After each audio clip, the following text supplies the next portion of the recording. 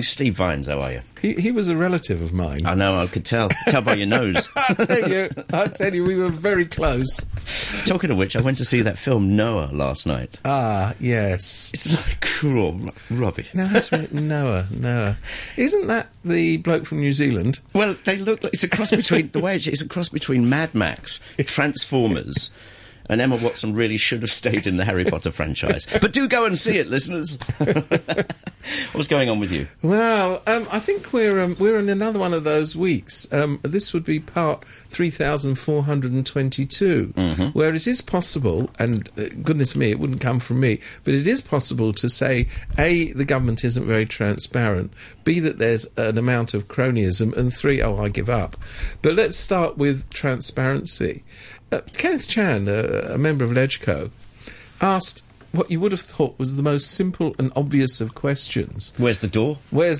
And how many people are attending ExCo meetings? Fair enough. The Executive Council, if you've read the Basic Law, and I know that listeners read it every night. They do. Ours do. It's by their bed tables. Will know that the Executive Council is the highest advisory organ of government. It advises the Chief Executive, no less. Who this week is called... Oh, never mind, I can't remember. But never mind.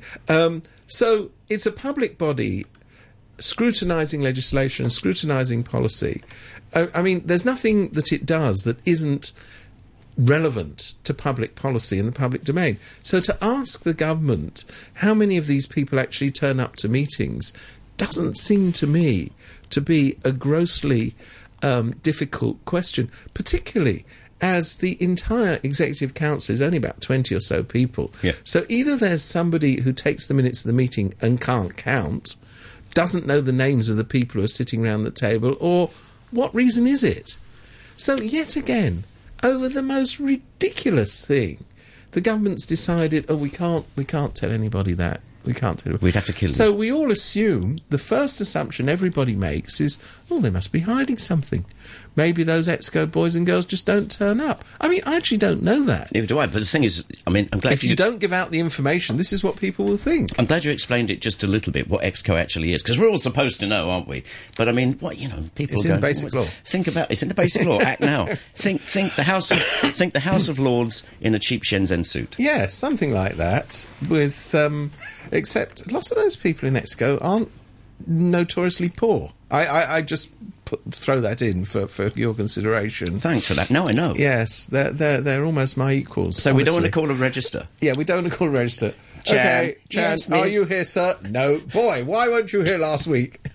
Anyway, so there's that. Then we've got this mysterious case of another government body, which has various names, but is officially known as the Central Policy Unit. It's supposed to be the government's main think tank. And it's run by a fellow who's been very close to the Chief Executive. Goodness, there does seem to be a golden thread running through all these things. The word Chief Executive. How very dare you. So, Mr. Xu Jinping, or whoever it is this week who runs it, but it is in fact he, who has been I was going to say a drinking buddy, but I think one of the problems Fancy going with darts, son. I think one of the problems with the Chief Executive is he doesn't have any drinking buddies. Anyway, he runs this think tank, and it's a staggering coincidence, but since he took over, and since the Chief Executive became the Chief Executive, the One Country, Two Systems Institute, which was run by... Oh, that's right, Xu Jinping, and had as its chairman Leung Chun-ying, who's the chief executive, have got a whole batch of contracts. Fair enough. To do work. It's logic. For the Central Policy Unit. I think this is one of those remarkable coincidences that has been brought to light. Apparently, they're quite big projects. They've had about 4 of them since the new administration took over. But if you don't like your cronyism big, you might like it on a sort of little modest scale. So you need to wind your way down to the Central and Western District Board, which I know is yet another institution that people who listen to this particular programme... I can't help you on that one, I'm afraid. ...are very keen on and spend a lot of time focusing their attention on. Now, when you get to the Central and Western District Board, you will find that they have a certain amount of largesse to distribute. In fact, all of the district councils have this money to distribute for promotion of the... Oh, we're back again, the Basic Law. Oh, yeah. Now, in this case, what's happened is the members of the DAB who dominate this particular council have all got together and set up a company to, oh, that's right, promote the basic law. So they're voting to give their own company money, which is public money. There's a Democratic legislator who's been opposing this, and he's been chucked out of meetings, which I think is fair enough. Absolutely. Because, these boys are just trying to earn an extra buck or two. And they now, this has gone too fast. They're now conducting the meetings by email so that nobody will actually be there to speak at them. Now, all of this happens to be happening wrong. Incidentally, all of this has been reported on RTHK, very fine radio station, if anybody ever listens to it. I looked today in an English language newspaper. In fact, I looked in 2 English language newspapers to see if any of this had been covered, and it hadn't. None of it. Not one of these 3 items had been covered. But anyway, ho-hum, it's obviously their decision. They had a lead page story on, I don't know, I fell asleep reading it, but it was very interesting. But my point isn't how poor the printed papers are. The point is that we're sitting here joking about it. We're joking about it, and in fact, these are matters to do with the transparency of government, the operation of government, and the lack of conflict of interest within government. And it seems to me that as week passes week, you've got the really big issues of the government not doing this, that, and the other. But these are kind of petty corruption type issues and matters of lack of transparency where there's absolutely no excuse for it. If you go to any other system of the world where you have the equivalent of an executive council, which will be a cabinet, everybody knows. In fact, for example, in Britain, where I know the cabinet system pretty well, it's such an important thing that practically no minister, you'd have to be almost hospitalised or in Afghanistan on a duty visit to miss a cabinet meeting. So, but here apparently EXCO is it's the great and the good go there, and some of them occasionally pop in and some of them don't. But we, the great unwashed, aren't allowed to be told that. This is staggering. It really is. Why isn't there a bigger hoo-ha about this? Is it that we don't know about it? Well, I think mostly people don't know about it. There's also been last week, and we didn't get round to it because we were dealing with so many important things. But last week there was a meeting of this archives group who are trying to get the government... Sorry, there was a press conference, I should say, of the archives group. And they're trying to get the government to have a proper archives law so that records can be kept. Now, records, of course, are important for historians so that you really know what happened, but they're also important for the public because people have a right to know. And this isn't just a slogan, it's a real thing. People have a right to know what is happening within public bodies that affects their lives. It's a question of accountability and transparency. And when you have a system, as you have here, where records are kept in a haphazard way, records are thrown out in a haphazard way, you first of all, you blot out the collective memory of Hong Kong in its recorded form. Secondly, you make sure that for those people who want to find out what really happened, you have great difficulty getting access to the source material. This is very, very bad for public policy. I was listening half and half to Backchat yesterday, and they were talking about this. Now, maybe you'll know, I can't remember. There was a lady who's a specialist in archiving and all that sort of stuff on there. Now, the Brits wouldn't have just chucked everything away. I believe there's a lot of very historical stuff about Hong Kong. Oh, it was taken back to Britain. It was taken back to the Public Record Office. It is here. It is there. No. It's confusing. I'm not an expert, but because I've had to research this for various books and stuff that I've done, I know that a lot of what was considered very sensitive material, i.e. special branch records from the police. Well, I bet there's some crackers there. Yes, I imagine they are. They were literally packaged up and sent in bulk back to the United Kingdom before 1997. Okay. There are other records concerning the Hong Kong government, but these are mainly records concerning the Hong Kong's government's communications, say, with the Foreign Office, who was the ministry in Britain responsible for Hong Kong, which are available from the Public Records Office. Not all of them, incidentally. There's a large number of these documents, even though there's a 50-year rule in Britain, which means that all these documents should be made public after 50 years. 30 years, I think it is now. Whatever. Somebody more erudite than me can correct me. Anyway, it's not 50 years, that's far too long. Anyway, the fact of the matter is that some of these documents have been taken out of circulation because under the legislation in Britain, the government has the ability to maintain some documents in closed files. But by and large, those documents are available. What isn't available, and what should be here somewhere, is all the internal documents about what was going on in Hong Kong, other than the special branch records. They are either here, or they're destroyed, or they're in a mess somewhere. Wouldn't they be in England? No, there's too much of it. There's Really? really too much. Yeah. There's too much of it. But there is masses and masses of stuff. I mean, there's places you can go to look up some of this stuff. But you go to Funfield Kwun Tong for this very purpose. Yeah. And you'd just be staggered by what's not there, not by what is there. So I guess a lot of the stuff people are talking about really does date back to the heady era of 1997. Yes. Gosh. Who can remember that? What sort of long stuff ago? are you talking about? Well, I mean, yeah. Let's not go to the matters of high policy. Anything like Exco minutes, which incidentally in Britain you can read cabinet minutes from that period, but of course you can't read those here.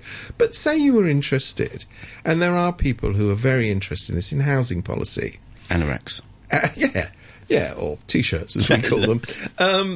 You want to find out how housing policy was developed, what strategic decisions were taken about where to build public housing, what were the criteria for the building standards, all of these things. They're actually Do you pretty know how damn much important. material there's going to be there, Steve? I mean, It will be piles. It will be piles. for one. But if you had a proper archives law, Yeah. you could find a way. I mean, it's not impossible.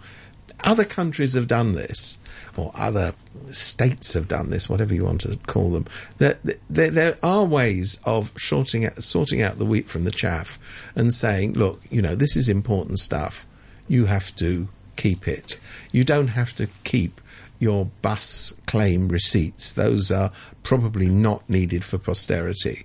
But the criteria for building standards in public housing estates that are now falling down, that's the sort of thing that we need to know. Yeah. Because it matters today. It's funny you mentioned bus receipts. Because Go on. No. Who needs a bus receipt when your brother runs the buses? Yeah, exactly. I know. Got a couple of emails here, which I would like to get to after the news. Somebody here is talking about TVB and licensing and blah-de-blah. So Okay. if you don't mind, we can go on to Yeah. that. If you got anything for Steve Vines, it's morningbrew@rthk.hk, or check us out on Facebook, Morning Brew on Facebook. What else are we going to get into after the news? Well, we're also going to get into this mysterious business, and it kind of follows on from what we're talking about, of whether there's a new government policy over Hong Kong people owning Hong Kong flats. We don't know. 20 to 11, still in with Steve Vines. A couple of emails to get into in just a while, so thank you for those. morningbrew@rthk.hk. Now let's talk a policy that is, but maybe isn't. Yes, absolutely. Yes. I think so. Yes. I mean, this is just bizarre beyond belief. There was this policy announced with great fanfare about, Hong Kong homes for Hong Kong people, and there'd be certain developments that foreign buyers, a.k.a. mainlanders, aren't allowed to buy. No, it's foreign buyers in general. Oh, I'm sorry, I got that wrong. No. I'm sorry. Bang! I've just slapped myself. But anyway, that policy has been very, very successful. It's true that the average Hong Kong person doesn't have enough money to buy these particular flats, but that's their problem. Anyway, but now it's been officially announced that the policy is definitely in force and not being operated, but it may be in force if it is in force, and if it's not, it won't be. Except it so isn't. I think that's cleared that up. This reminds me of another of they're always to do with housing. Do you remember and who remembers, but apparently the first chief executive of the Hong Kong SAR was Tung Chee-hwa, and he came into office with a great flourish, saying he was going to build, I can't remember what the figure was. Lots and lots of apartments. I think it was a big target. And then and the person who was put in charge of that was a man who some people may know the name of Leung Chun-ying, who was sort of heading the task force that was going to do this. And then it was not announced that the target had been abandoned. And then when Mr. Tung was asked, well, so is it there or isn't there, he talked about closer relations with Mauritania. So, you know, I mean, what sort of monkey show is this?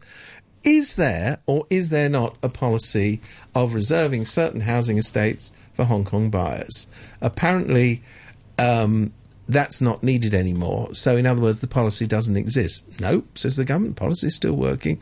It's just we're wicked. not. I'm reading as you're talking. This is classic. Well, you might want to read out the official line. Now, this is brilliant. I want you to do the subtext here. Okay. I'll do subtext pauses. Right. The Development Secretary, Paul Chan, yes, of private development fame, has insisted that the Hong Kong Land for Hong Kong People policy has not been shelved, even as he admitted that there's no need to continue with the measure for the time being. Welcome to Narnia. Yes, so that's clear. So it's not been shelved, but it won't be continuing. What does that mean? It's a bit like the Korean War. It's not been shelved, but it might be continuing. Yes. He's like that girl who goes to the nun and says, I'm only half pregnant, sister. That's all right, then. Yeah. Let me see now, whilst we're on the page. This is RTHK News, by the way. So that must be true? Yep. Mr. Chan said the number of non-local buyers in the local residential property market have plummeted since taxes on transactions were raised dramatically over a year ago. So what it means is people aren't taking advantage of it? Or it was never any good in the first place, or we actually don't know because who knows? But it's not been shelved and can be relaunched quickly if necessary. It's not been... Well, you see, Mr. Chan, I'd like to explain this to you. If you've got time in between conflicted interests in buying properties up in the new territories which you sell back to the government, if you've got time for other things, Mr. Chan, what you might understand is the word shelved means put on the shelf. It doesn't mean... killed, it doesn't mean assassinated. So if it's not operating, actually it has been shelved. Call me a pedant. You're a pedant. Oh, okay. I feel bad now. You're God, you can't make these people up, can you? It's just very confusing. It is confusing. Said me, understatement of the morning. Yeah, we've got an email here from a fellow with a fantastic name. It's Steve. And he says he's looking again at this furore over TV licences, and he said he didn't realise that there'd been a consultation process for the renewal of TVB and ATV's TV licence until he saw an advert for this. Who gets consulted on this, Well, exactly. Okay. And the advert he saw was just a few days before the deadline. He says, I might have been sleeping, but was this widely known and publicised? I imagine there would be many of the general public who would like to stick the boot in on this one. And then he adds, act now. and let me say, let's act now. I mean, you know, I too miss that consultation, and you know, in between reading the Basic Law, which I do every day and at night, I do kind of look out for these public consultations. Where does it happen, though? What happens? They're very well publicised. They usually come. This is what I really love about them. That they're on the government website, which, as you know, is a compelling piece of literature at the best of times. But they often put an advert in the paper, and what they do is, and you may say I have a suspicious mind, but I really don't. But what they usually do is put these enormous adverts in the paper, which are full of small print. And, you know, anybody looking at it goes, all right, next. I'm not going to look at that. But that's it. But somewhere in there is a thing where you can write to the blah, blah, blah bureau for the blah, blah, blah this and download blah, blah, blah form. But the fact of the matter is there's actually consultations going on by the dozen every day of the week. And you know what? Nobody knows that they exist. Very few people take part in them. Usually what happens is those with a vested interest in whatever the subject is are mobilised to put in their halfpence worth. The government that wants a certain outcome from these consultations mobilises people to write in and say, jolly good idea to have, nose-picking machines in every urban centre for 39 people and a half. And now... So, I mean, if Steve missed the ATV and TVB licence renewal consultation, I think actually, to be more precise, it was a general consultation on renewal of and granting of TV licences. But, I mean, these stations do such a good job, it's very hard to see why anybody would criticise them, except for the viewers, of course. Next. Well, next, let me see. And now, here's a thing which I really find bizarre, and we did sort of touch on it last week, but we've got this ridiculous situation where members of the Democratic camp still are in two minds as to whether or not they should go up to Shanghai. I'm not surprised they might not come back. Well, if so, they'll have made a point. Yeah. No, but seriously, I mean, here is a marvellous opportunity to... I don't think there will be serious consultations with the mainland authorities, but it is a marvellous opportunity. Giving them a morning. Well, they're saying, we're going to take you to see museums and what have you. I mean, it just won't happen. It's just nonsense. But the fact of the matter is that it does sort of put the mainland authorities and the Hong Kong government on the high ground. It says, look, we've offered to talk to you Democrats, and you're saying, I'm not coming. So the simple thing to do, and it's really not, it's a no-brainer, is to say, all right, you've invited us up to Shanghai, we'll go. We want to talk about substantive issues. If it doesn't happen, you then tell everybody it didn't happen. But it won't. But you've got to go. You've got to go. It's a tactic. It's not a principle. And this is the problem often with the Dems, is they don't understand the difference between principle and tactic. The tactic is you don't allow people who don't want serious discussions with you to assume the high ground. Yeah. If you think that there won't be serious discussions, you at least have to test it. You have to be there. You say, look, I went all the way up to Shanghai. I had my notebook and my biro, which I'd purchased at great expense for $3, ready in my hand for talks with mainland officials, and instead I found myself at a banquet, and then I found myself being schlepped around a museum, and maybe have a new view of the Bund in the evening. This wasn't good enough. But of course, if you don't go there, and if for some bizarre reason you say, well, it's a matter of principle that I'm not going there, people say, well, yeah, you can't win. You can't win. So just be a little bit smarter. That would be my twopence worth. Not much is going to happen, is it, Steve? Not much happened, but it was jolly good fun watching long hair get waterboarded. Yeah, or whatever. But just every time the government or the mainland authorities set a trap for the Democrats, they go, oh look, there's a trap, let's fall into it immediately. Now, most of the time, neither the central government nor indeed the SAR government show themselves to be very bright about anything at all, but very occasionally, because they know that the Dems are so predictably stupid about these things, they set a trap, and they just sit back and go, look, they're marching into that trap. You can't make this stuff up. Honestly, I despair. I really do. This was the easiest thing to do. Yeah. We're invited to talks, we go to talks. The talks don't happen, we tell everybody, look, we were ready to go, they weren't ready to talk. End of story. But no, that's far too simple. Well, there's a lot more complicated ways of doing this. I've got an absolute stop presser for you here. Oh, yes? 7 people were arrested and more than $250,000 worth of counterfeit watches and bags have been seized in an anti-tout operation in Tsim Sha Tsui. Well, that lot will be back on the street by lunchtime, I can tell you. Yes, I'm quite shocked to hear that goes on. Do you think that goes on a daily basis? I think it might do. Gosh. Golly. And there's been a crackdown? There's been a crackdown. Well, that's good. Arranging deck chairs on the Titanic in a built-up area. So does that mean that next time I emerge from the Tsim Sha Tsui tube, I will only have 6 people offering me a fake watch?